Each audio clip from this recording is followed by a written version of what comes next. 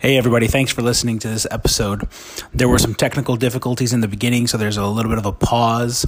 This is an interview that I had with Makher. He's a new grad, and he reached out for a candid conversation, and so we had a candid conversation. There were some issues that I had on my end, audio-wise, and so you may hear me yelling or some deep pauses in between, as at that point I was catching a strong echo in my headphone. But aside from that, enjoy the show.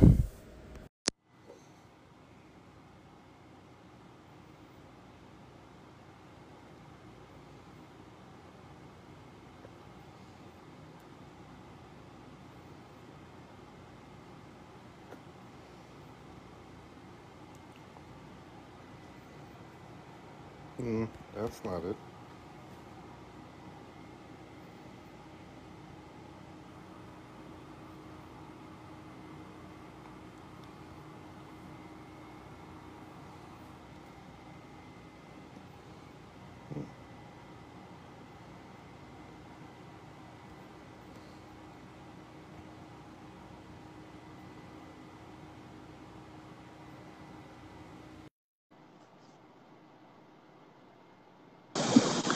All right. Hey, Second time's the charm. after a lot of technical difficulties. That's cool. What's going on, Ben? So where do we want to start? Tell me, let's start from the very beginning. Tell me what got you. All right, so my story's a little different, right? It has to start off with my origin story before we go anywhere else. I'm one of seven, so I'm the youngest of seven, and none of my siblings graduated from high school. And we lived in an area that was definitely inner city, gang ravaged. Our house was shot up, our house was burned down. Blessed just to be here, right? And I was studying to be a teacher. I had absolutely no plans on becoming a physical therapist. I was studying to be a teacher, and one of the classes that I took had, it was upper level biology, and in this upper level biology, there were also PT students in there. One of the PT professors came in to teach the course, to teach one or two classes, and, I'm a meathead, like former state powerlifting champ, strongman, I'm a meathead. And so he was asking to me, which were meathead questions, which muscles work when you do this, and, so my hand shots up, my hand shot up, my hand. And I was the one answering all the questions, even though he was the PT professor.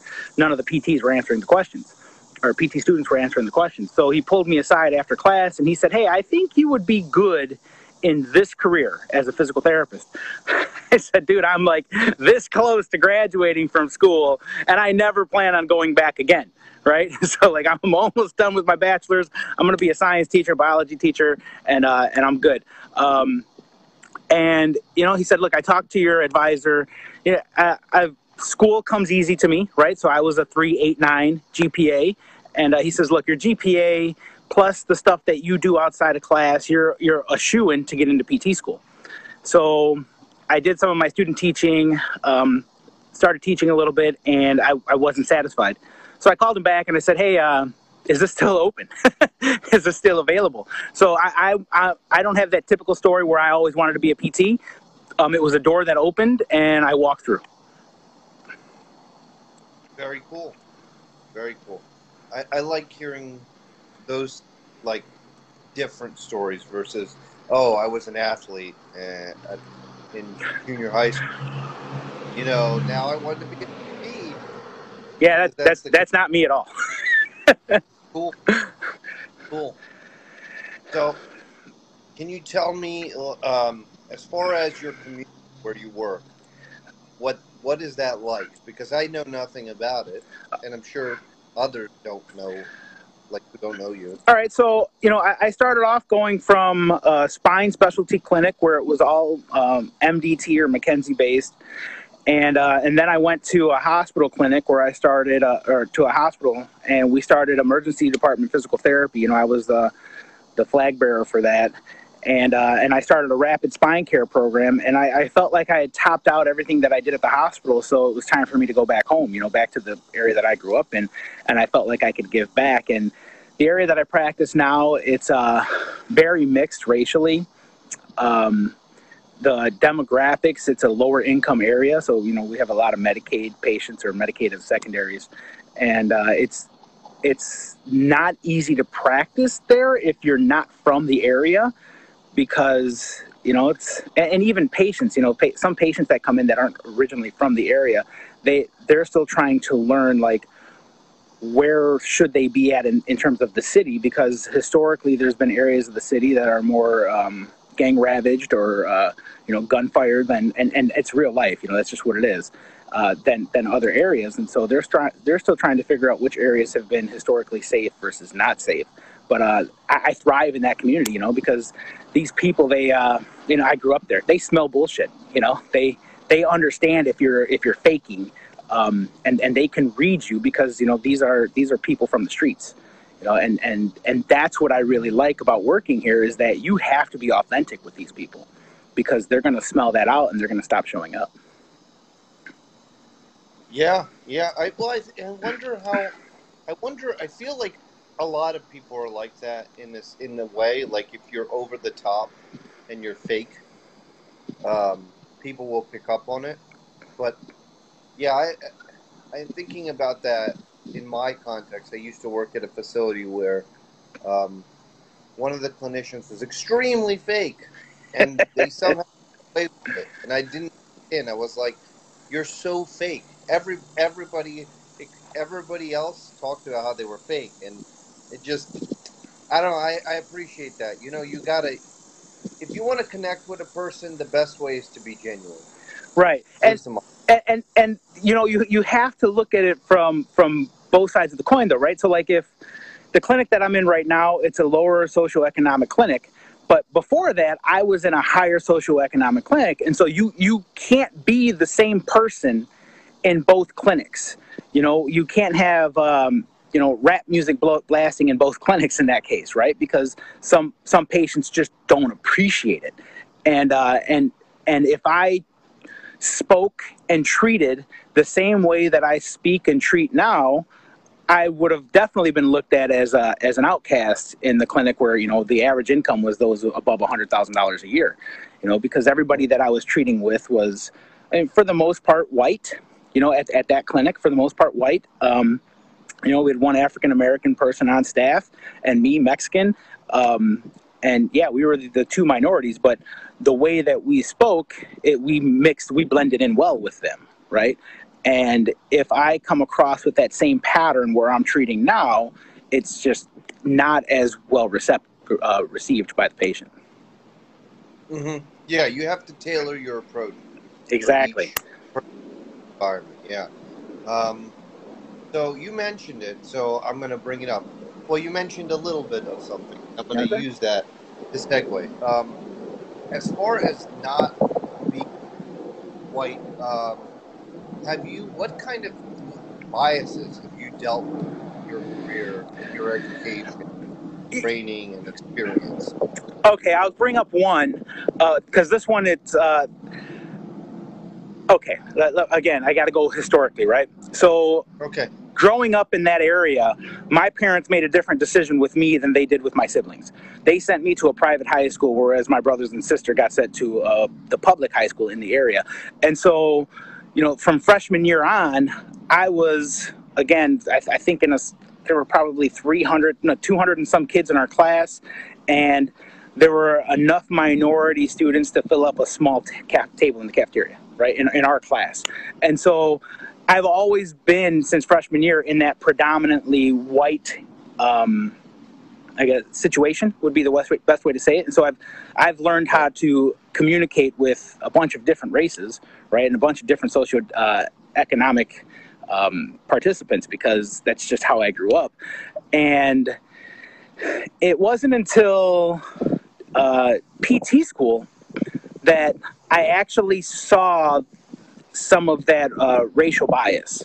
I had been able to communicate with everybody, but in PT school, there was professor, I'm not going to say her name, but there was a professor who called me out for being Mexican and not being willing to take a day off of work to go do minority, almost like a minority step-up day, which I was told about at last minute, and again, through PT school, I was working. And she told me about this, this was like a Wednesday, and this minority step-up day was on a Saturday. And she said, Vince, being Mexican, you should be willing to do this. And I blew up, right? And so it's very rare that you see me go unprofessional, but the ghetto came out in me, right? And I started dropping F-bombs on her. I went off because I had never felt that bias before in my life. Nobody had ever treated me like that. I mean, not since, freshman year of high school, going into that almost all white environment, nobody had ever used the race card against me. And I went off because it's not appropriate. And especially it wasn't appropriate coming from a professor. So yeah, I was pissed. But that's the last time. When you talk to me, you can't tell that I'm Mexican, right? I don't know, I don't have an accent. I rarely ever speak Spanish unless the patient's Spanish speaking. So it's just, you really can't tell my race just by looking at me. Some people call me Italian, which is fine. I don't really care what you call me, just as long as, we're on good terms. So, but yeah, that's really the only time that I've ever felt that racial issue. Okay. It's intriguing to me to learn, because everybody has a different experience. Like I've had experiences where people learn that I'm Jewish, and then they give me a hard time because of that. Or people learn that my parents are immigrants, and they've given me a hard time over that. And they've said inappropriate. I don't understand why anybody would give a hard time, because it's like, we're all in this together. We're all trying to figure out how to make it. No one person is better than another person. And so I don't understand that mentality of giving anybody a hard time based off of their parents' background or based off of their religion, because we're all running the same race. We're all trying to figure out how to do better for ourselves and better for our family. And for somebody to knock you down on I don't understand it. I don't understand the purpose of knocking somebody else down. Ignorance, yeah. Also a feeling of superiority, but it happens. Like I've heard stuff, like even as in like I'm in my 30s and I still hear stuff. I still see inappropriate stuff, even on Facebook. People post stuff. Yeah, Facebook is different for me because Facebook is keyboard warriors. It's I personally don't think that people would have the same type of discussions if they were face to face, one on one, as they would if there was that anonymity. And one of the things that I've learned probably in the past 3 or 4 years is that people will put you down to try to build themselves up because it makes them feel better about where they're at in life if you're not doing as well, or if they can knock you down a rung or two on the ladder. And to that I say, great, good for you. If that's what makes you feel better, I'm sorry, but it's not how I live. It's not what I choose to hang out with. And those are the types of conversations that I try to jump out of on Facebook. Yeah.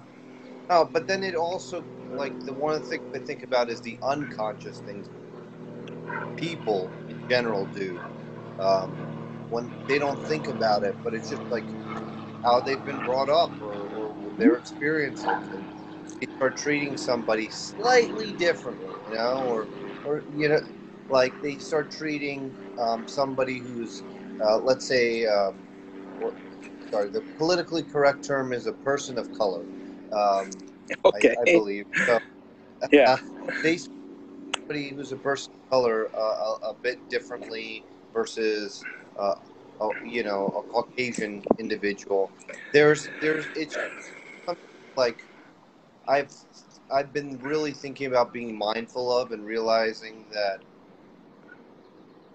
we all have some kind of unconscious bias that we are not aware of. Yeah, and I think we all have different experiences in life, like you were saying. So I'll give you a great example. A student that I had recently has never felt a struggle.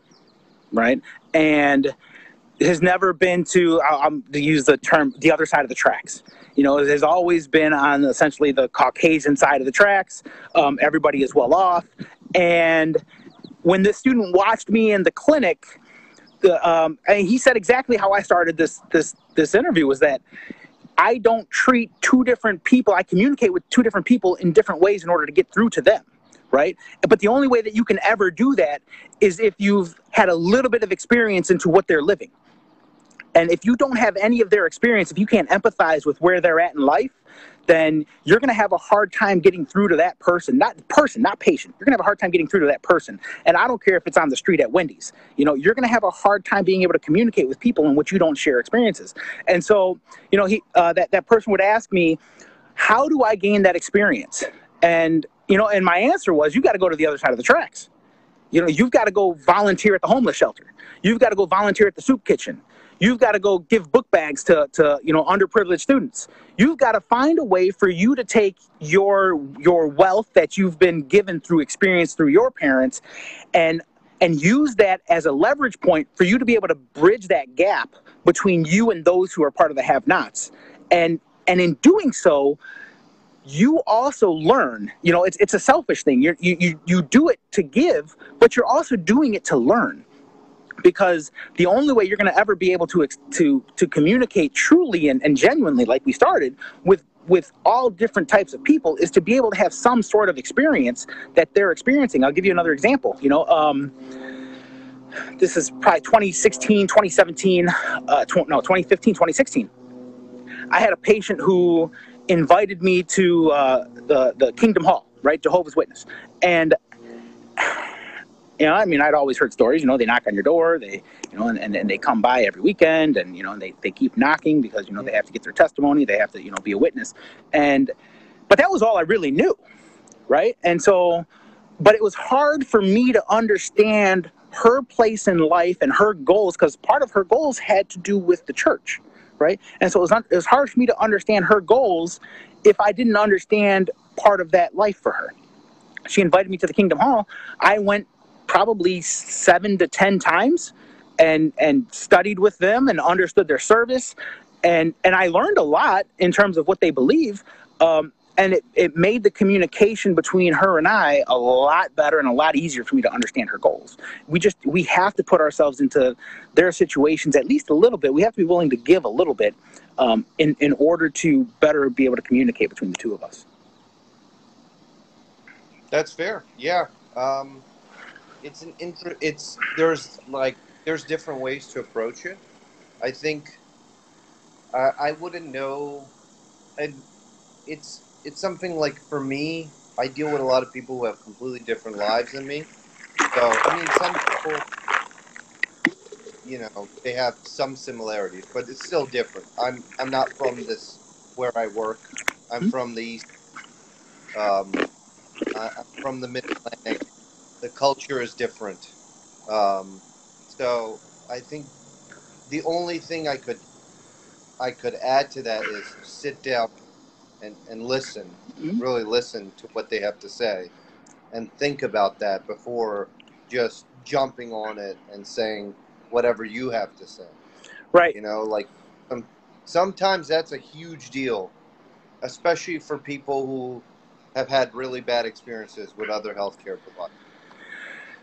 Yeah, and part of it is it's going out and getting the experience. So it goes just beyond listening. So, like, I'll give you an example.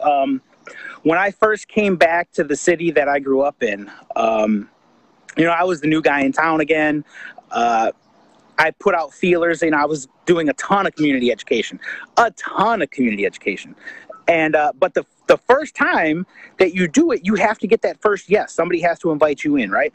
And at the time, I had a student at the time, you know, and the student was afraid to go with me for that first time. The first person that said yes, I still have a great relationship with him to this date. You know, it's you know, Garland Mays. Garland Mays was the first person to say yes to me in the city of Joliet, and because Garland said yes to me, I don't know how many book bags I've donated to their back to school charity, right? That their fundraiser every September, or July, August, just because he asked. He said yes to me, so I have an obligation to say yes, to do as much as I can to help out financially if that's what it takes. But Garland is the president of the Forest Park Neighborhood Association, and it's had a moniker which I won't use because he's trying to get away from it. But it had a moniker growing up in the 1980s, 1990s when I was there, and it was very dangerous. And so when he said yes, I looked at the address as to where he wanted to go, and I got a little nervous at first because that was an area where even growing up in that area, I wasn't able to go. I wasn't allowed there, right? Because my skin color was a little bit different. But with an invitation, there was no way in hell I was passing it up. And so I went there, and the people were extremely gracious to me. They invited me back multiple times, and it's through that shared experience that now I would say 20 to 30% of my patients come from that area, right? Because I was willing to extend myself out to that area, and not many people do that, right? And a lot of people that I invited to that meeting to come hear me speak about back pain, they refused to go. They were afraid, and even people who lived in that area were afraid to go to that meeting. And this is something that I've addressed with Garland too, is not just promotion, but making sure that we're trying to get everybody that's in that area out to these meetings.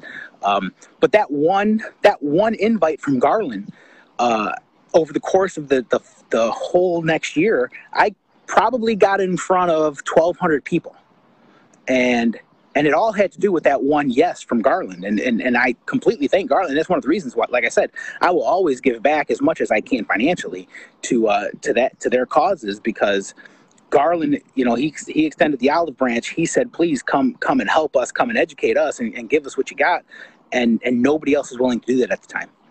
But after he said yes, like I said, over the course of the year, I was in front of 1,200 different individuals. That's amazing. Wow. So it sounds like you do a lot of community. You're involved in the community a lot. We have to be, right? It's our community. It's who we serve. They need to see that we serve them, and it can't just be marketing ploys. They need to see that we serve them. I do discovery visits, right, with absolutely no expectation that I'm going to sign them up for a plan of care, because that's not the goal. The goal is in some of these communities, like some of these people, they don't trust healthcare providers, period, right? And so my first goal is to get them to trust a healthcare provider, so that way maybe I can get them to go see their primary care physician who they haven't seen in forever. So it's not just about me getting the plan of care. It's more about me making sure that they are getting their healthcare needs looked at, because a lot of them haven't been to a doctor in forever. Yeah. I understand that. Yeah. That's a legitimate concern. Currently I don't deal with that, but I've seen it before, where they're very, very skeptical. I used to work a lot with, my previous job, I worked with people who are, a lot of, migrant workers and, a lot of, manual laborers, who English was, let's say, a second language, but kind of not. Right. So, there was a skepticism. Some of them were a little skeptical. Some of them were very like, oh, I'll do whatever you tell me, and kind of finding that balance. With one group, you're trying to gain their trust. With the other group, you're trying to tell them, you do have a say, I had one patient. She had a rotator cuff repair, and the way the surgeon would handle her, he would manhandle her without her permission. So I literally had to coach her up on how to handle that interaction, and we literally did we just practiced it over and over, how she would respond, because he would just open the door and just grab her arm and start jerking her around. Right. Nice to meet you. Let me move you around. Yeah. Yeah, it was so we would have what words to use, stop with the interpreter there. It was pretty entertaining, but yeah, it's a process. It's an interesting one, though. Right. Yeah, I completely agree. So this makes me think about, like, earlier you mentioned powerlifting and how that Hmm? knowledge was very useful in that class and how that somehow led you to PT. Right. So now that you've worked for a while, how do you integrate that experience as a lifter, Uh, a highly competitive Man, lifter? that's so. I don't even want to say that that's an experience because that's part of who I am now, right? So, again, I give mad props. I got to train and learn from, and I say this frequently because I want to make sure. I've heard it said before that we stand on the shoulders of giants, right? And in powerlifting, I trained with, the team that I was on had Craig Tokarski, the first man to ever bench press 700 pounds, Mark Cellino, top 40 in the world at the 242 weight class. I've got to work out with Eddie Cohn. I learned from Dr. Squat, Fred Hatfield, 20 some years ago. I got to learn from the greats in the sport. And I'm like humbled that they actually took the time, like in order for me to train with Mark and Craig, they told me, because I was weak, had very low self-confidence in the gym. And I definitely wasn't the strongest person. I enjoyed mechanics. I loved understanding how the body moved, but I definitely didn't have strength.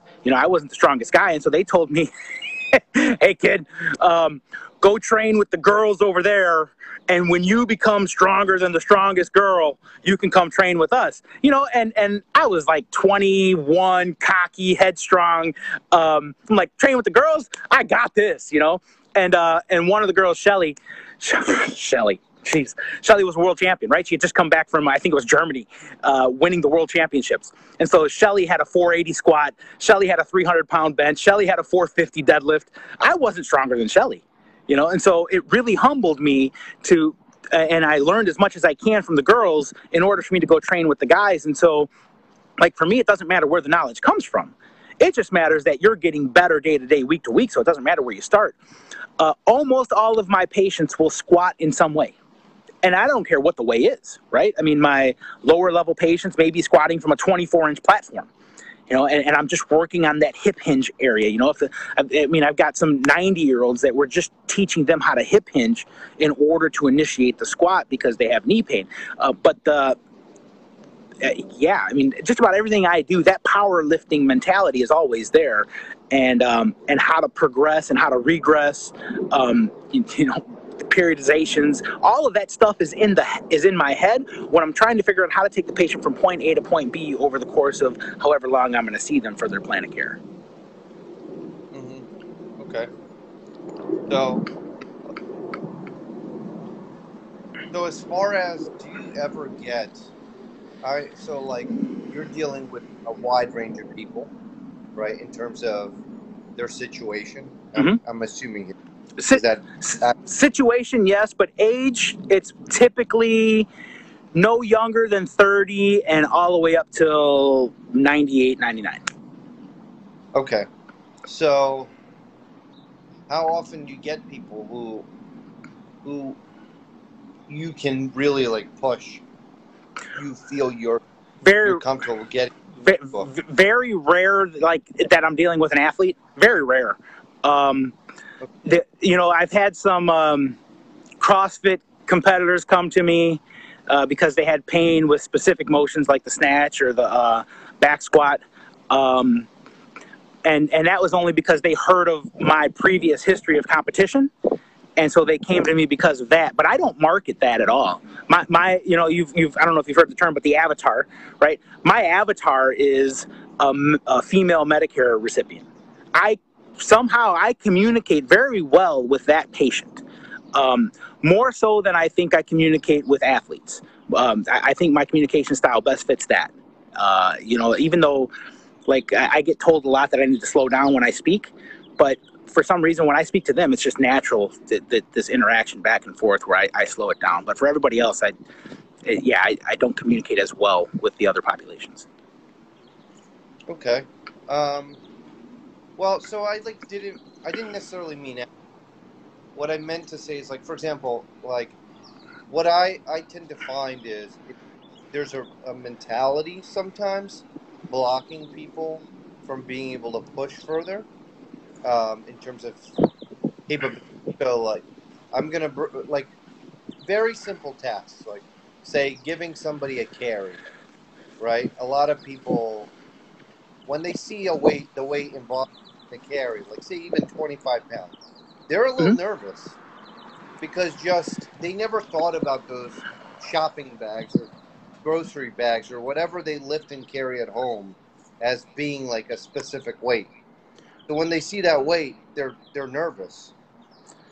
At least some of the people I have treated, they get really like even 10 pounds. I have, which is nothing, right?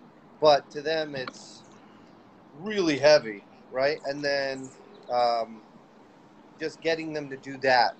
And then some people kind of are like, okay, this is okay. And we can keep progressing and progressing. And other people are a little bit scared of more. Does that make sense? Yeah, now I understand the question. I don't typically run into those problems, and the biggest reason is I don't. Well, you heard me say. I mean, I was the weakest guy, on the team. So uh, I, I always start off with, it doesn't matter where you're at right now. I don't care if we're only going to start off with a pound, but I want to start off with something that the patient is comfortable with. And Mm-hmm. once they're comfortable with it, and then they become confident with it, then it's easy to convince them to increase the weight a little bit. And when we jump up in weight, I make sure that it's also a weight that they're comfortable jumping up with. Because as much as I want to push them and I want to load them, we have to take their belief system into account. It can't just be me pushing them into what I think they should be doing. They need to understand that they need to come to that realization for themselves that this is something that they want to do. And so there's a lot of conversation that goes around that loading from 1 to 5 pounds. It's well, you ever put a gallon of milk back in the fridge? It's making it real world for them. Well, that's, a gallon of milk is 8 pounds. So do you think you can handle 5? Oh, well, yeah. They start to wrap things up and understand that, well, 5 pounds, I guess 5 pounds isn't that much. And once they become comfortable and confident with 5 pounds, then I'll take them up to 8 pounds. Right? Because I'm going to push that milk gallon for them. And then we're going to work on a little bit longer of that endurance with the milk gallon before I would even consider taking them up to 10 pounds. They have to be confident, and they have to want to do it. Otherwise, it's just me pushing my agenda on them. Yeah. I agree with you. I also think that,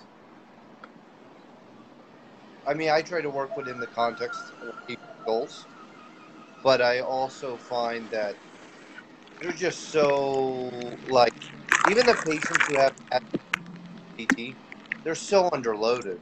Like, they need to get back to doing, like, their goals, when I hear their goals, what they want to get back to doing, I always see a trend where there's just tremendous underloading. Well, I don't always see this. That's unfair, but I often hear that, and we have to talk about loading strategies.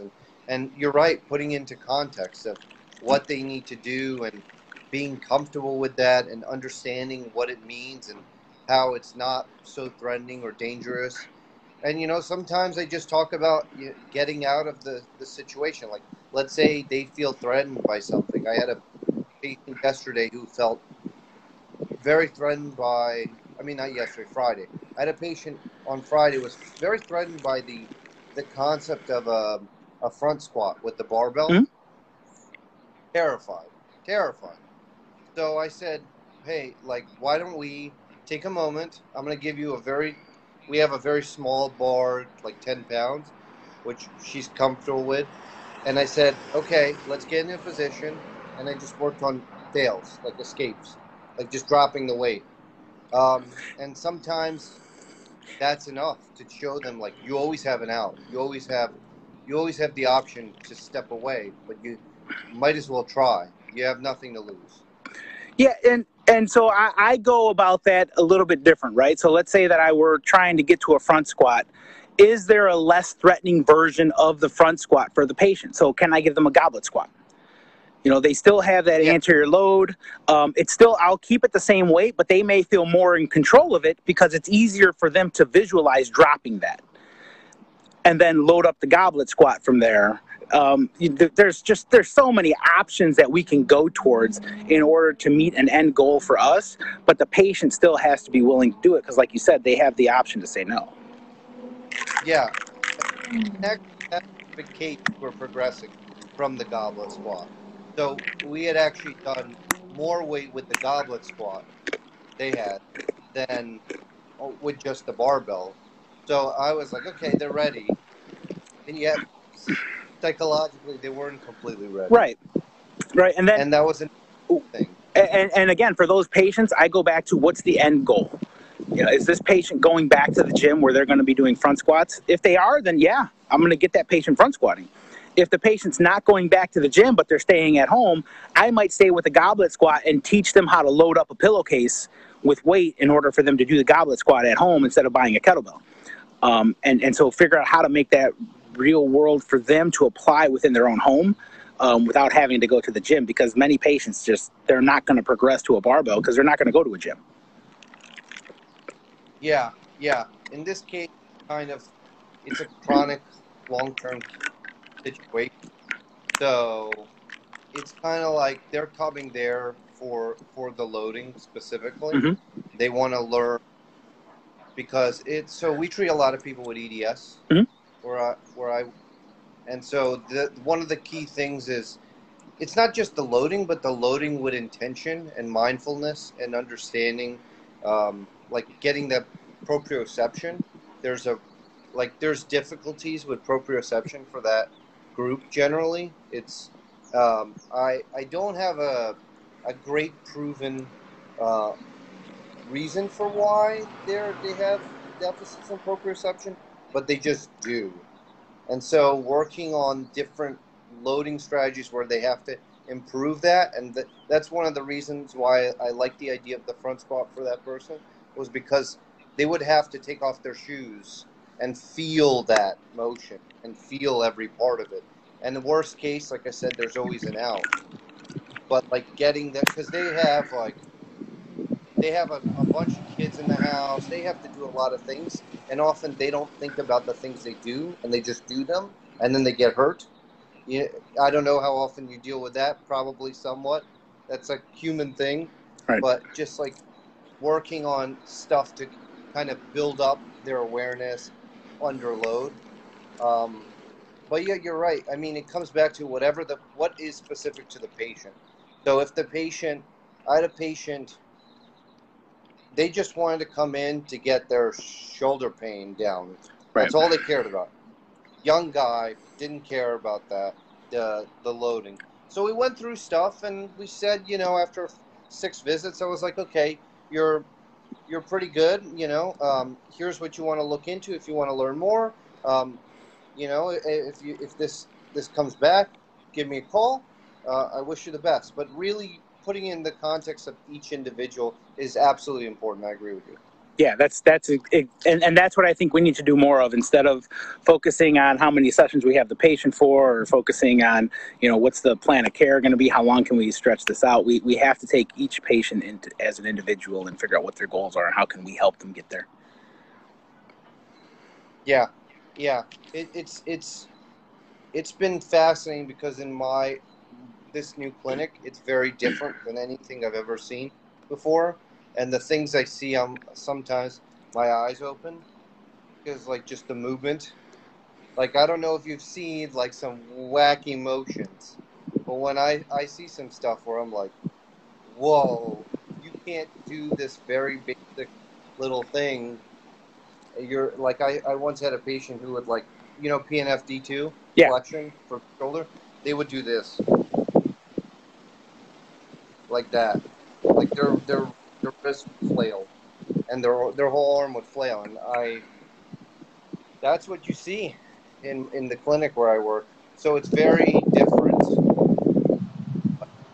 So you have to start at the lowest point, and these are young people, and build them up to the point where they can get to that, what I was just talking about, even the front squat. Right.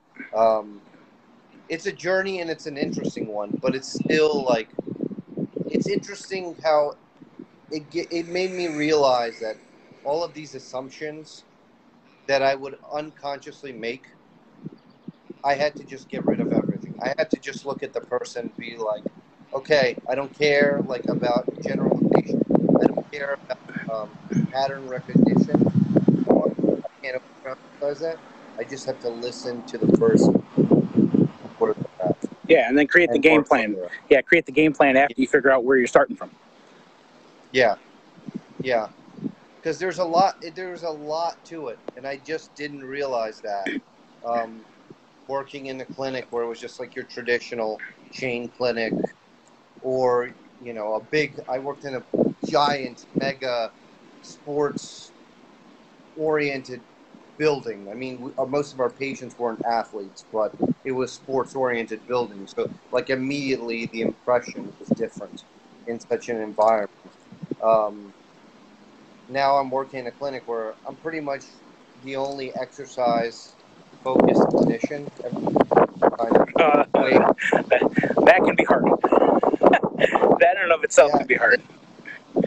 It's so now I'm treated as that exercise. I'm the old male too. So it's interesting because I just do totally different things, and there's a lot of eye opening for them. Like there's a lot of like, what is he doing? But the discomfort of not having a conversation, it's fascinating. Yeah. But it just makes you realize, So has there ever been a moment as a clinician where you just had this eye-opening experience where you were like, Jesus. oh wow? Yeah, so I'll give a couple of examples. First, as a student, Bill Curtis, owner of PT and Spine, he came and gave a lecture at Governor's about the McKenzie method.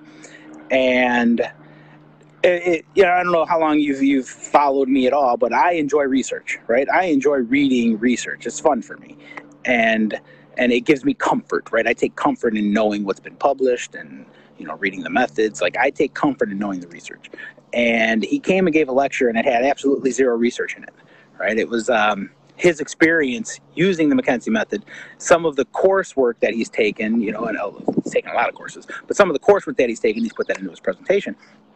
And after again, I grew up, on the other side of the tracks. And so after the presentation, I waited until everybody was starting to clear out. And then I pulled him aside. I said, look, man, I call BS on this, dude. You just gave a presentation with zero references. Why am I to believe you?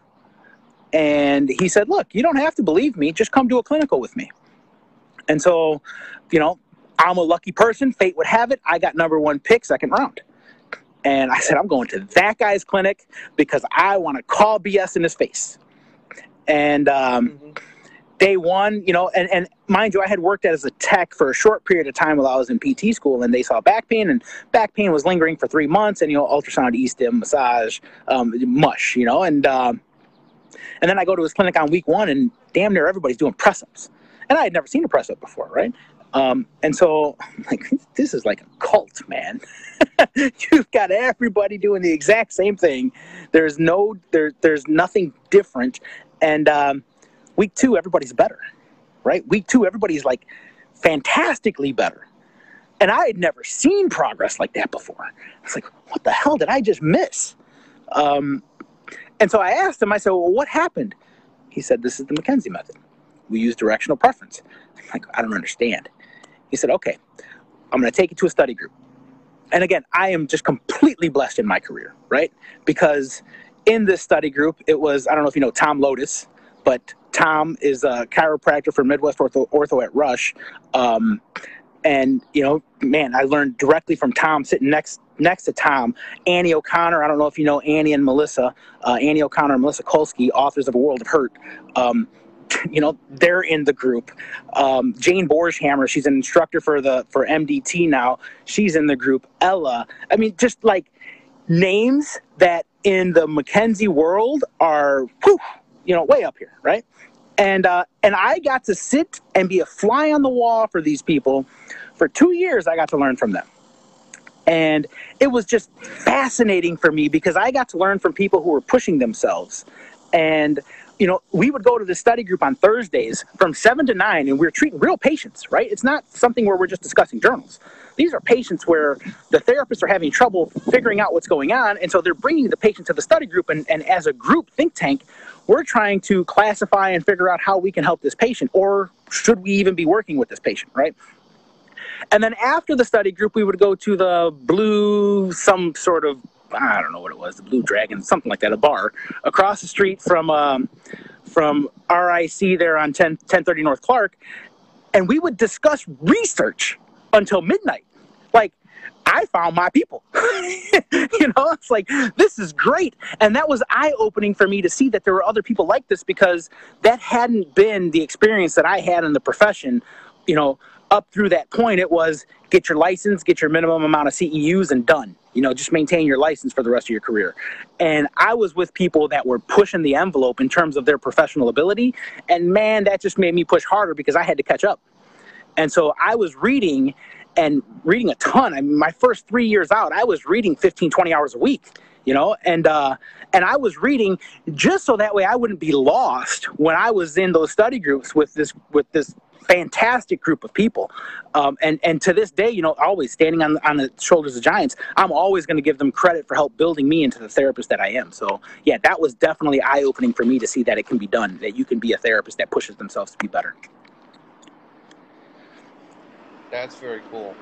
Yeah. I wonder, because like I think about just the experience in school and talking with classmates. I don't know, like a lot of them, it seemed like, at least for the outpatient realm, they thought you got to learn the manips. You got to learn, that's the important thing. Maybe you learn some exercise, but really, man, cracking somebody's back, like those manual skills, like if you go to a skilled nursing setting, you're going to lose those manual skills. And I've heard that from people from multiple schools. It's interesting. So go ahead. Yeah. So that's one of the biases that I never got, right? Never was that pushed on me to be a manipulator, but I saw that coming out. You know, I read Flynn's studies, and you know, and that was one of the things that I saw the profession going towards. And so I took a course. This is the last spinal manip course that I ever took. I took a course through. It doesn't even matter who I took it through. But in the morning, one of the first things that the instructor said was, this blows my mind. You know, how many people here utilize the McKenzie method in their treatment? Me? Yeah, I raised my hand. I was the only one to raise my hand. And he pointed at me and said, I'm going to tell you why you shouldn't be doing that before we go to lunch. Oh, what secret do you know that I haven't read yet in the research, right? And so he pulled out articles from like 1978, 1980. Mind you, this is like 2015, right? Talking about the downfalls of the McKenzie method and why you should be manipulating. And I said, sir, is it okay if I speak freely? You know, and it's like, I don't want to take over your class, right? And again, mind you, I had been reading 15 to 20 hours of research. And I'm not talking methods. I'm talking research papers. And my brain, I cite things. I see them still, right? And so I'm citing authors. I'm citing years. And people in the class are Googling authors and Googling years. And they're like, holy shit. We haven't even heard of this research yet. And finally, the teacher said, okay, the discussion's over. I am sorry that I attacked this method because apparently I attacked the method with the wrong person in the class. And you shouldn't be attacking methods, period, right? Like, just go out and learn as much as you can and you know, make your best choice as to what you should or shouldn't be doing. But that really pissed me off, because you've got 20 people in the class that you're throwing a bias against one method based off of research that's 30 years old, 40 years old, and then you can't back up your claims when the discussion starts getting heated. And so like that completely turned me away from other schools of thought. And really that kind of turned me away from CEUs in general. So like I met you at the entropy course, right?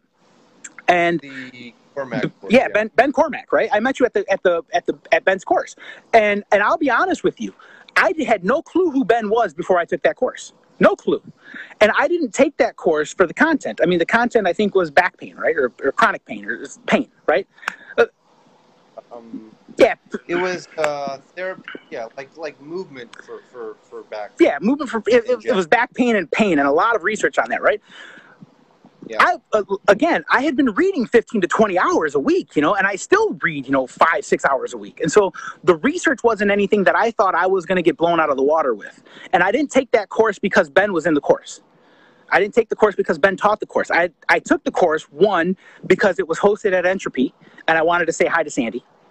I took the course because you were in the course, because even as, I think you were still a student back then, and yeah, you were a student still at Entropy, and as a student, you were active on social media, right? And I wanted to place a name with a face, and I wanted to say hi to the person who's pushing the profession forward. Jared Hall was in the course. I wanted to say hi to Jared. Brandon Poen was in the course. I wanted to say hi to Brandon. I brought in a bunch of my former students to the course because I wanted to mingle with everybody in the course. And so now when I take courses, one, who's going to be there? Is there people there that I want to have conversations with during breaks? Because I spent my entire break picking everybody's brain, more so than, taking a break or covering the stuff that we had just covered. I wanted to have conversations with real people and figure out what they were doing and where they were going in their life, and what their professional goals were. Because for me, that's fun and interesting. That helps build me as a clinician, and I get to see where am I at compared to people that I converse with, compared to people that I look up to, compared to people that I think are doing a great thing for the profession. And where am I at? I didn't take the course for Ben. And honestly, I mean, I'm glad I took the course, because now I friended Ben, and I'm, I follow Ben on Twitter, and we can have professional discussions. But before the course, I had no clue who he was. Yeah. I actually, honestly, I didn't know who Ben was until I met him. So I met him, I think the day before or 2 days before. Right. I signed up for the course because it was at Entropy, and people had told me, like, if you're get Entropy, take as much continuing education there as possible, because you're going to get a discount, and it's a rare opportunity. It's like a special place. And as a student, I can tell, like, when I was training there as a student, there's nothing like it. Yeah. Nothing. There's nothing. I'm in a unique situation now, and it's still nothing, not remotely like Entropy. Yeah. So yeah. I mean, I signed up for the course kind of blindly. I didn't know who was going to be there. I mean, that's a good way of looking at it. Like, I also think, like, if smart people are going to be at a course, maybe it's more of a valid course, right? You get to have a conversation versus, like, some random company has a course. I don't know. I'm not a big believer in the company, those big chain courses. But yeah, it was an interesting discussion. I thought that course was pretty good. Ben's a pretty smart guy. Right. I'll say that. And I've learned more about Ben since the course, more so than at the course. Yeah. Well, yeah. Yeah, but I thought that the direction of that specific course was interesting, just because it's so different than the way a lot of the American courses are. Like, a lot of the American courses are very, like, all right, we're going to do this model. They're going to use one model, right? Whether it's a manual model or McKenzie or something. It's always like, this is this model. We're going to teach this model, instead of saying, hey, let's come up with ideas. Here's what we know. We have this much information, but then there's so much that we don't know. So let's play with things. Let's try ideas. Let's communicate. And that type of discussion-oriented concept is still kind of rare, I think. Yeah. In courses. Yeah, and so, like, and this is one of the things that I tell students now, or new grads, is, if there's a topic that you really want to learn, go read the research. But take the courses for the discussions that you're going to have. Take the courses for the speaker, not necessarily the topic. Because again, Sandy is amazing. Sarah's awesome. and it's through other courses that I've learned about them. I mean, I first met Sandy at a East Central District meeting for Illinois, when this was 3-4 years ago. I just debated coming out with a blog, and Sandy had already had her podcast, I think Pain, Science, and Sensibility. And I'd been listening to the podcast. And once I knew that she was speaking, I listened to as many episodes of the podcast as I could, before I actually met her. So that way I could try to have an intellectual discussion with her, because I didn't know who she was. And her knowledge on chronic pain just blew mine away. Right. And so, but I had conversations with Sandy about, and at the time I wasn't even on Twitter. Right. And so conversations with Sandy about social media, about putting out information, and I learned just so much. And it was only like an hour that I spent with her about how to promote the profession. So yeah, I mean, and that's, again, one of the reasons why I took the course at Entropy, was, again, to have another conversation with Sandy. That's cool. I mean, that's a good way to approach it. There's no perfect way of looking at it, but I think that I'm a little worried about the people who are like, I got to take a course to learn like this specific thing. Right. Like, I got to learn how. There's a lot of students and new grads who take interventional focused courses, and I mean, I took some, but I didn't take them for that reason, and I think it's something that sometimes gets lost in translation through school. Yeah, exactly. Yeah. It's just hard because, so I think about like what you're telling me, like students a lot of times don't know anybody. They know they have a very small window, right? Would you agree with that? Yeah, but part of that, again, this is where you're going to see I'm a huge fan of just taking responsibility for your own education, right? And so if students don't know anybody, it's because they didn't spend the time to read any of the research, to understand the authors, to follow the author, so they didn't put the time in on their own. They're depending on other people to tell them what they should know. For instance, Mark Wernicke, right? I had the chance to meet, again, standing on the shoulder of giants. I had a chance to meet Mark at the MDT conference in Texas. And after Mark spoke, and he spoke right around lunchtime, because I remember everybody was getting up to leave, and Mark's a giant. I mean, he's way taller than I am. And it's my first time meeting him. And I'm a fanboy, right? I'm a fanboy of the research. I'm a fanboy of the authors. And so, I mean, I was literally fanning out, when I met Mark Wernicke. I was like, dude, you know who you are. and I am that dork. I took a journal article. I took his directional preference article, the descriptive analysis of directional preference. And I'm like, hey, can you autograph this article for me? Right? Because I'm that dork, right? I'm that fanboy. And if the student doesn't know who they should be studying, it's because they haven't put any time in to even start. Because if you put the time in to start, you'll start understanding what you enjoy, what you don't enjoy. And then when you find what you enjoy, then you just go out and do more of it. And then you try to network with those people that are in those trenches. Yeah. I mean, I can tell you from my own experience, I didn't start from the research side, even though I'd say I'm more research heavy than most, based on my impression of talking to people. Right. I'm called the research guy in my clinic. I don't know what that means. Yeah. Like for me, it was just, I don't feel satisfied with the discussions that are going on in school.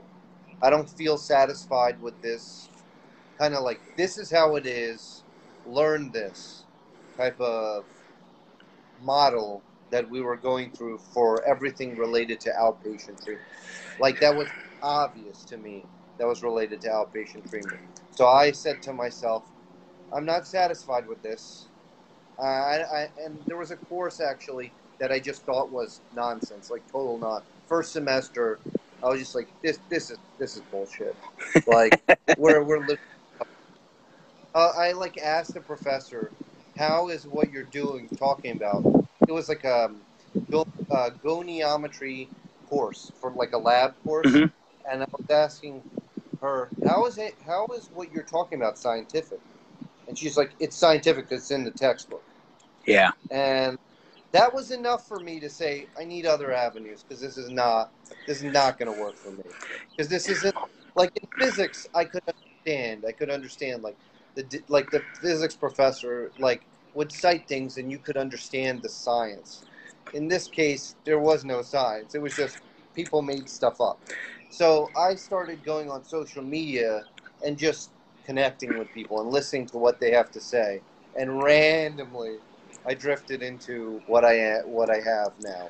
Yeah. Like I didn't know about Sandy until social media, and I applied for a contest to go to CSM for free. That Entropy had, like, they would cover the registration fee. Right. I didn't know who they were. I didn't have any idea. Like, I had no idea who most people were. You don't know. Like, um, I can't. Yeah, nobody talks about it. Like, some people mention. I think my kinesiology professor, who's like a really highly trained manual therapy fellow, he talked about, like, I think he mentioned Peter O'Sullivan in a course, I think in 2018, I want to say, and he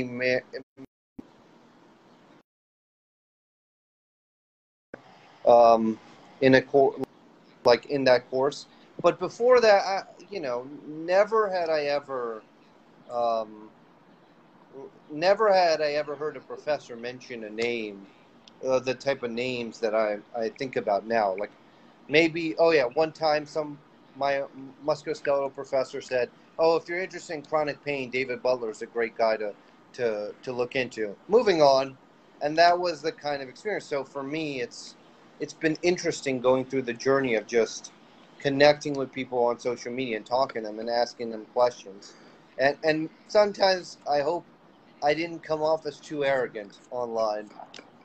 And you can't really judge how arrogant you come across. So like that's all subjective for me nowadays. I don't even care so much. I just try to come across as professional and hope that people see that.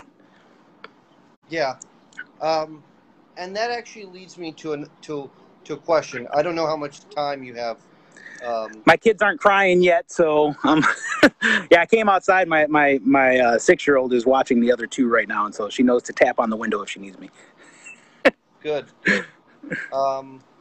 So this is going to be like close to a final question, if not a final question. So, do you ever see early entry PTs, like really early in their career, or students, make some really, really misinformed statements about clinical care? And if so, what do you, like, how do you approach that? Because that's something I'm trying to be mindful of, like not like putting people down, even though, let's say, they say something like really dumb, honestly. Gosh, not as much do I see that, but there's a reason. But sorry, I'm catching an echo. Give me a second. No worries. Gosh, Yeah, there's an echo. Much do I see that, but there's a reason. But all right, let's see here. Can Just try. all right. So here's what I see. I'm gonna try to disregard the echo. The students that come in for me, they are given a binder of reading material before they even come into the clinic. And so every PowerPoint presentation that I have ever put together is in a binder. And they all get sent this binder roughly 6 to 7 weeks before their clinical. When they come in, they don't jump right into treating patients. They watch me treat patients for the first week. And they get to see the type of communication that I'm looking for, and they get to see how little I value, 20 or 30 interventions per session. They see that I'm only performing, 4 interventions per session, right? And because of that, I think it starts to mold their communication style with the patients before they ever see the patient. Okay, that's cool. So you're like you're prepping them basically before Exactly. they. Okay, fair enough. Um, yeah, I haven't had a student yet. Like I had we had one student at my first job who they just like hung around while I treated somebody and I explained everything. And actually, that student seemed great, which was interesting because um, it was like only, I think, their first or second clinical. They had come from a manual. It was a St. Augustine student. Um, uh, and our clinic, with the exception of our director, was very like, let's get people moving. Um, but it was interesting, just like going through that experience working with them. But I've never actually had the opportunity to like directly be the CI for somebody, even though my like a lot of my classmates have already for a while now, and they've. I have one classmate that I talk to that tells me stories that are wild, but yeah, I mean, it's interesting to hear that because every person's going to approach that differently. Yeah, I'd say that I've had over 60 students so far in my career, and I haven't had a student in the past year and a half. I took my first student, I think I was 11 months out, and in order for me to take that student, the school wanted to have a conversation with me. My boss had to sign off on me taking students, but yeah, I essentially had to be interviewed in order to be able to take a student before that 2 years, because I think they recommend that you're 2 years out before you take a student. Yeah, I don't know. I mean, I've seen people who are 5, 6 years out who I don't think would be a great fit for a student. It really varies. Like some people, I know somebody. I'm not going to mention him, but they had a student right away as soon as they started their first job, where they had a student right away, and so throughout their whole career, they've had students. Um, and I don't know. I haven't gotten to talk to them in a long time, but I'm just thinking about them. I've talked to one of their students who was not the most satisfied with the experience, but um, it's interesting. I think that there's some legitimacy to that. I think, but there's also the fact that like the clinician has to be open minded and they have to be prepared to appreciate where the student is and just be thoughtful about it instead of just doing things the way they think should be done. Yeah, I think the clinician also has to be a strong clinician, because students graduating now are learning more, and as much as those who graduated with the masters and the bachelors want to say they don't know much more clinically, they do learn more in school. It's like they're learning more recent research compared to what we knew. And so if the clinician is not keeping up with what's happening in the research, they may have difficulty managing that new grad.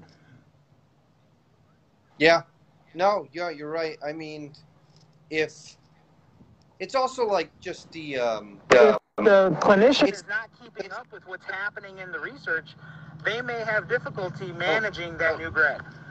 there, there, yeah, no, yeah, you're right. I mean, if it's also like just The clinician is not keeping up with what's happening in the okay, research. okay. I think it's broken down. Wait, okay, calm down. So I just think about like we had a student in the clinic. I'm not going to say where. That came from like a really high ranked school, one of those types. Um, and I can tell you like their their judgment, their perspective was really warped. And it was interesting to see on the other end, like, you see a student who's like really like set in their ways and kind of like elitist, you know, um, and it was just fascinating to see because I was like, from the first conversation with them, I was uncomfortable. I was like, what? Like, you can't talk like that to to somebody who's a clinician if you're not a clinician. Like, if you're a clinician, you can be obnoxious as you want, but you can't be obnoxious around. And this person was obnoxious to me, and then to the staff, the front desk people. Um, so, and their CI was completely oblivious to all of this, which was I've never brought it up to the CI. I don't know if I can blame the school for that. Sometimes there's just jackasses that come into the Yeah, profession. That's it. I mean, that could just be a personality of that person. I've had some students that are jackasses. Don't get me wrong. Maybe not those that have a certain bias, but they're just jackasses, right? And I have those conversations with the school, and that's something that immediately needs to be addressed because that person's not staying with me. I mean, we don't get paid to do this. I'm not dealing with a jackass. yeah. Um, I mean, I think I'd be a little bit more. I'd be like, let's go, let's do this, because I would love to just have the fun of just picking apart their biases, but um, I wasn't the CI of that student, and I don't blame the school, but I think like every school produces um, some good and a lot of okay and some bad, right? Every school probably does this. Um, I just think it's interesting because there is a mentality by some in PT. When I talk to people who are CIs, they do often look down at students from certain schools versus students from others. This is a habit that I keep hearing about, and I'm just like, how do you know? Like, how do you know? Like, you're just basing off a limited amount of experiences or preconceptions. And it's been interesting to me because those biases are like so human, and that was a starting point of this conversation where that's also an important variable to all of this, the biases of the clinician, the biases as a as somebody who treats, as an educator, as somebody who works with students. All of that plays a factor. Yeah, when Were you going to say yeah, something? sorry, I'm catching that echo. When I take students, my first job, and I take students very seriously, right? My first job is not to protect the student. My first job is to protect the profession. Does this person even belong in this profession that I'm in, that I hold dear? And if the answer is yes, if the person has a bias that just needs to be addressed, or a knowledge gap that needs to be addressed, that's my job, right? That's what I look at as my job. But if the person doesn't belong in the profession, if they're just a jackass and they don't embody some of the core values and the code of ethics, then that needs to be addressed immediately. And I've had some students, I think 3 students in my career, that were not part of the profession. They did not finish because they didn't belong here. And I don't know if that's a failure on the student's part, a failure on the school's part, a failure on previous CI's part to note that beforehand. But that needed to be noted that these students did not belong in the profession. They didn't embody what we are as a profession based off of code of ethics and core values. But if it's just a knowledge gap, well, then that's where I bring research to challenge their biases. And Hmm. I never try to challenge their bias because they are going to see that as my opinion. Who the hell am I to challenge their biases, right? And I never put myself up high enough on that pedestal to be able to challenge their bias. And so I just bring them the research paper. Go ahead and read this, and we'll have a discussion when you're done. Yeah. Well, so my point is, like, in terms of challenging biases, is like asking questions. So asking that idea of just asking questions. Keep asking questions. What's their why? What are they thinking? Where are they coming from? And I think that the research thing is important, but understanding where they're coming from when they even look at the research is also important, because they have a perspective Right. when they look at the paper, and so they are going to look at it from that lens. We all have that lens. We all have our own lens. So to me, it's important to understand. Like, some people are not going to respond well to questions. I had a discussion. I have multiple discussions with people where I ask them their why, and they just shut down. Um, and some of that is on me. So I got to refine those tactics. but some of it is on them. Like they don't like the idea of answering so many questions, because that means they're on, like, to them that's like, oh, I'm on trial, I'm being interrogated. And I think it's different when you're dealing with clinicians, right? Clinician to clinician, I'm not going to challenge you as much, but as a student, you need to make sure that you're coming into the profession not already establishing where you're going to be for the next 30 to 40 years. Clinician to Mm-hmm. clinician, I don't have any leverage over you to get you to read a research article. But as a student, I got the leverage to make sure that you read this article, because if you don't read this article, you're gonna struggle on that professional growth part of the of the CPI form. Yeah. No, you're right. I don't. It's interesting to me because I think about. So I got lucky as a student. I didn't have any awful clinicals. I had a very okay one, in my for my second one, and like thinking about that, I don't even blame my CI completely, because I think that she never got that mentorship Right. that she really desperately, I think, wanted. So like some of the things she was doing was just stuff from courses, or stuff from, like, that she misinterpreted from our. We went to the same program, from our musculoskeletal program, classes. So she was trying to apply what she remembered back from school to patients years after the fact, like not like a year after, like multiple years after the fact. And it was just, it's that goes to another point. Like, we have to do a good job of mentoring who we are responsible for, and getting them resources so that they can keep growing no matter where they go, Yeah, and that they're comfortable to reach out. you bring up clinicals.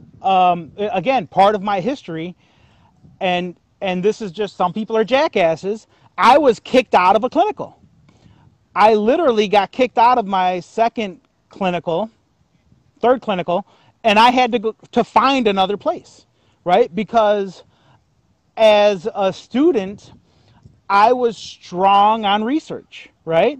And I challenged my CI, and he said, I asked to treat a patient who, the patient had an obvious, I'm going to use the term derangement, but he had an obvious issue in the shoulder that was going to respond to a directional load, right? This patient had already been treated in the clinic for 6 weeks, and he wasn't making any progress. In a matter of 10 minutes, the patient came back with full pain-free range of motion in all directions. And the CI that I was working with, one, didn't want to allow me to treat the patient based off of what I knew, and two, when I treated the patient, the CI went back in his office and started reading the damn newspaper.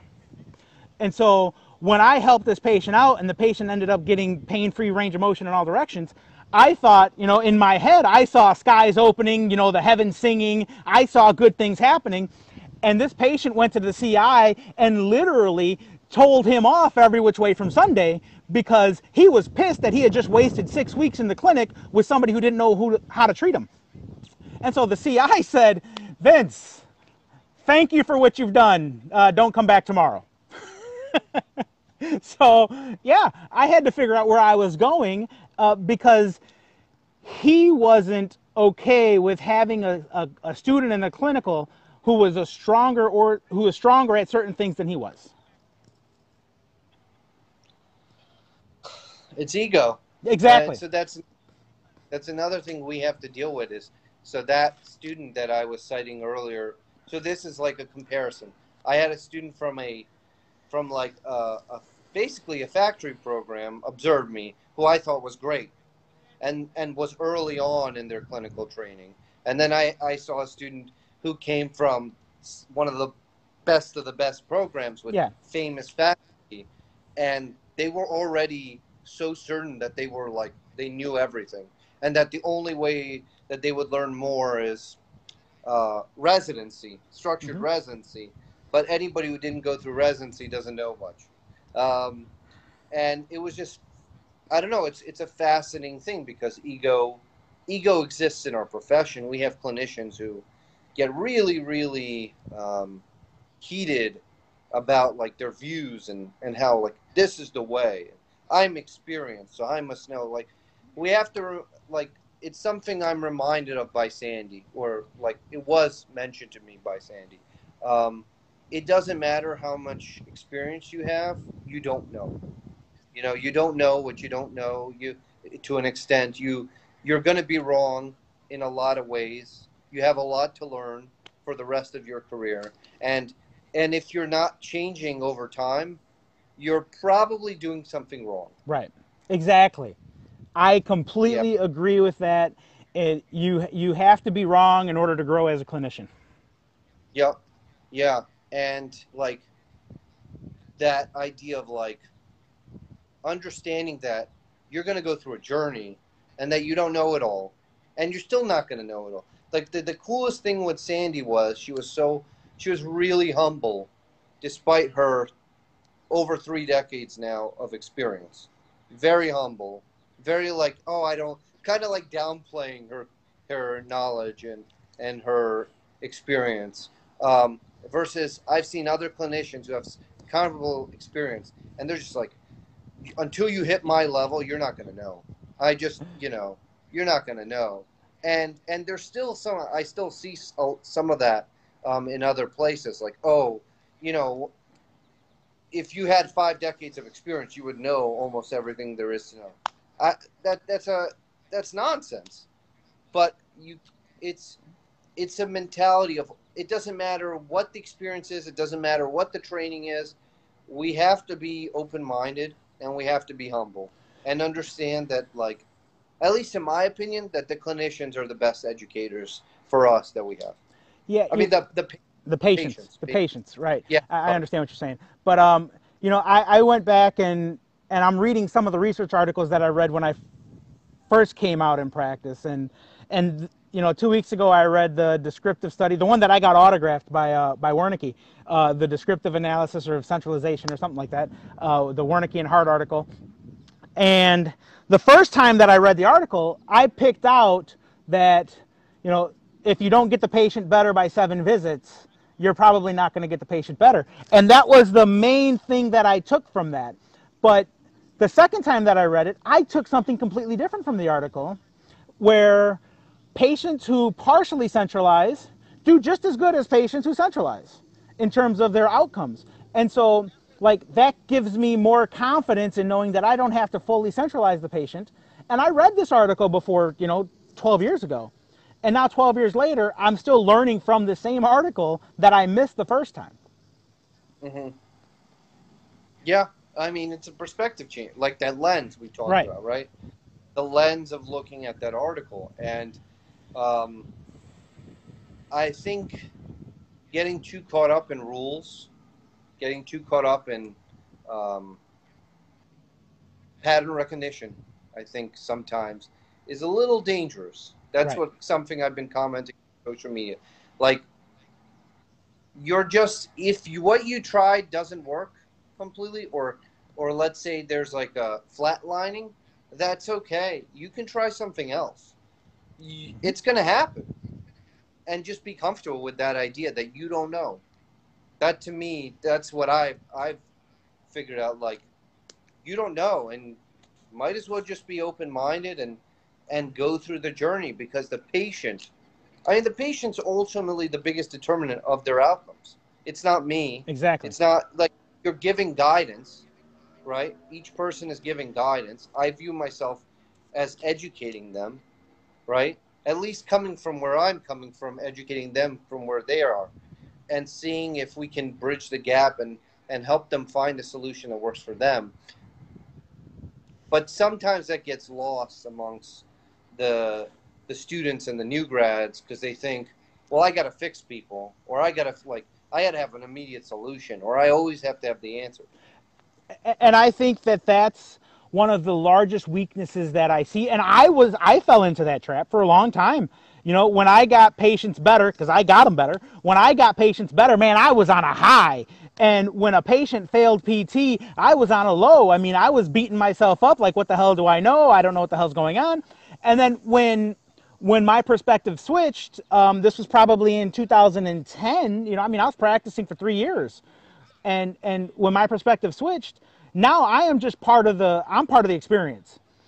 I'm figuring out, where do I fit in their episode of care? Do I even fit in their episode of care? Should this patient even be seeing me? And if they should, what do I have to offer them to help them out in their experience? And when do I need to bow out of the experience?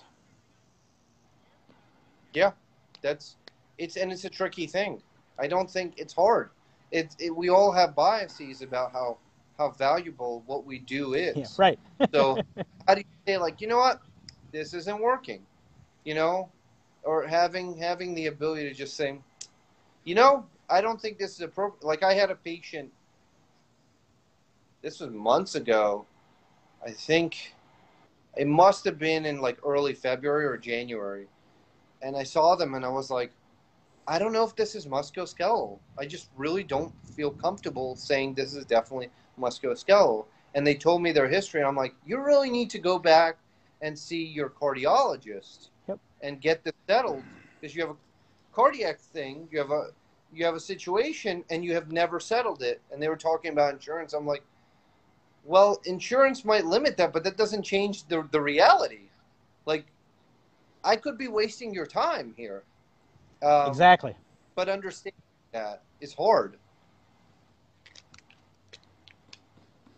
Yeah, and I deal with that relatively frequently in my setting, because I currently operate in a primary care physician office, which also has an urgent care, right? And so if I see something that's, automatic stop, red light, we get that dealt with immediately.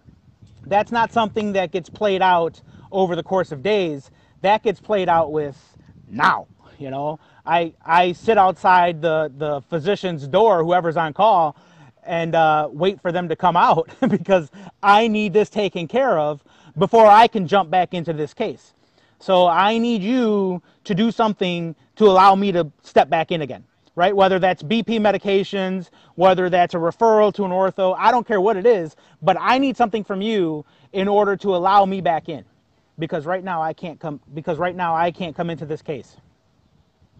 Yeah. Or even saying, like, like what you were talking about before, where like a certain point where you just go, yeah, I don't think this is working. Right.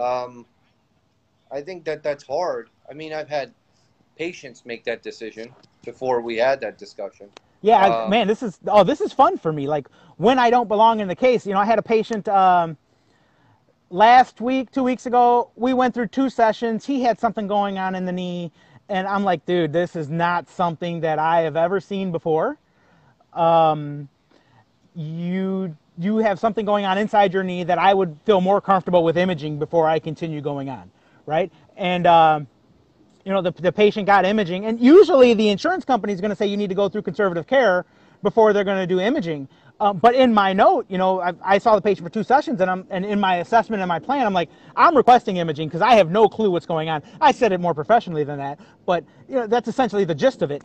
And the patient got the MRI, and there was a 4 millimeter extrusion of the meniscus. I'd never seen that before, right? I was like, man, that's cool. Cool for me, right? That's cool. But it sucks for the patient. I don't know what's going to happen next. I have assumptions, but I don't know what's going to happen next. I just know that I am not part of that patient's care in order to take them from this point to the next point. Yeah, I recently had a case where a patient came in and it just looked weird, like pain in every direction. Looked, but like less so inflection. So I was thinking, like, I went through the case with multiple people to double check, and it was like, so this could be stenosis, this could be Pancoast tumor, this could be a bunch of things, and I was just like, everything I tried didn't work. Literally everything I tried didn't work. I tried so many different things. I tried tons of different movement patterns. I tried loading, like gentle isometrics. I tried manual. I tried anything. The only thing I didn't try is like modalities, and they didn't feel better. So I was like, okay, I think this is an imaging situation, which is one of the rare that I go, you know what, you should get in imaging. I just don't usually do that because most people don't fit that like those imaging rules. And they did the imaging, and the imaging came back like there was basically nothing notable, which is like okay, Awesome. okay. One less I thing to guess worry about. yeah, it's one less thing to worry about. But wow, that was like because I was really nervous. Right. I was like, this could be bad, and I could be wasting this person's time. And I kept saying, I don't want to waste your time.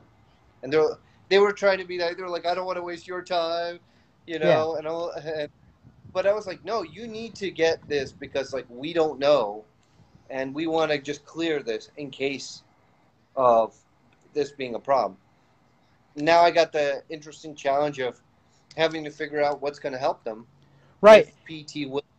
And then the other thing that happens at that situation is you've got to regain their confidence, because you sent them to get an imaging because you thought something else could be going on, and now that it's not going on and you haven't been able to give them any relief, you're already starting to challenge their confidence in you as a clinician. You've got to regain that confidence back, and it's like it's a hard dance to play, where you're always trying to look out for what's best for the patient, even though we don't know what's going on at times.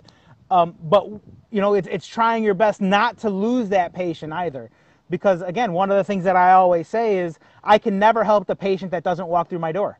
And so if in doing so you lose that patient's confidence and they don't come back, we don't know what's going to happen with them. Yeah, honestly, if they start showing signs, like I had a situation at one of my previous jobs where the patient went through different clinicians. So I was treating them, they were getting positive outcomes, and then my boss kind of like started trying to like dominate and take over the plan of care, even though they weren't directly treating them. They started dictating what the PTA had to do with the patient, and it threw everything off course, and it never recovered. And I was just the only thing I could do was be honest and say, listen, I mean, it's obvious we're not in a good place here. Like, you're not gonna. I'm trying. You're not getting better.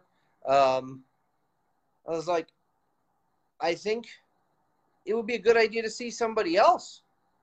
I was being honest. This podcast is meant for educational purposes only. The views expressed during this podcast are that of the creator, Dr. Vince Gutierrez, and do not reflect the views of the authors that are cited during the podcast. Again, this is for educational and entertainment purposes only. If you have a physical limitation or a pain, please seek out a licensed professional. Thank you for listening.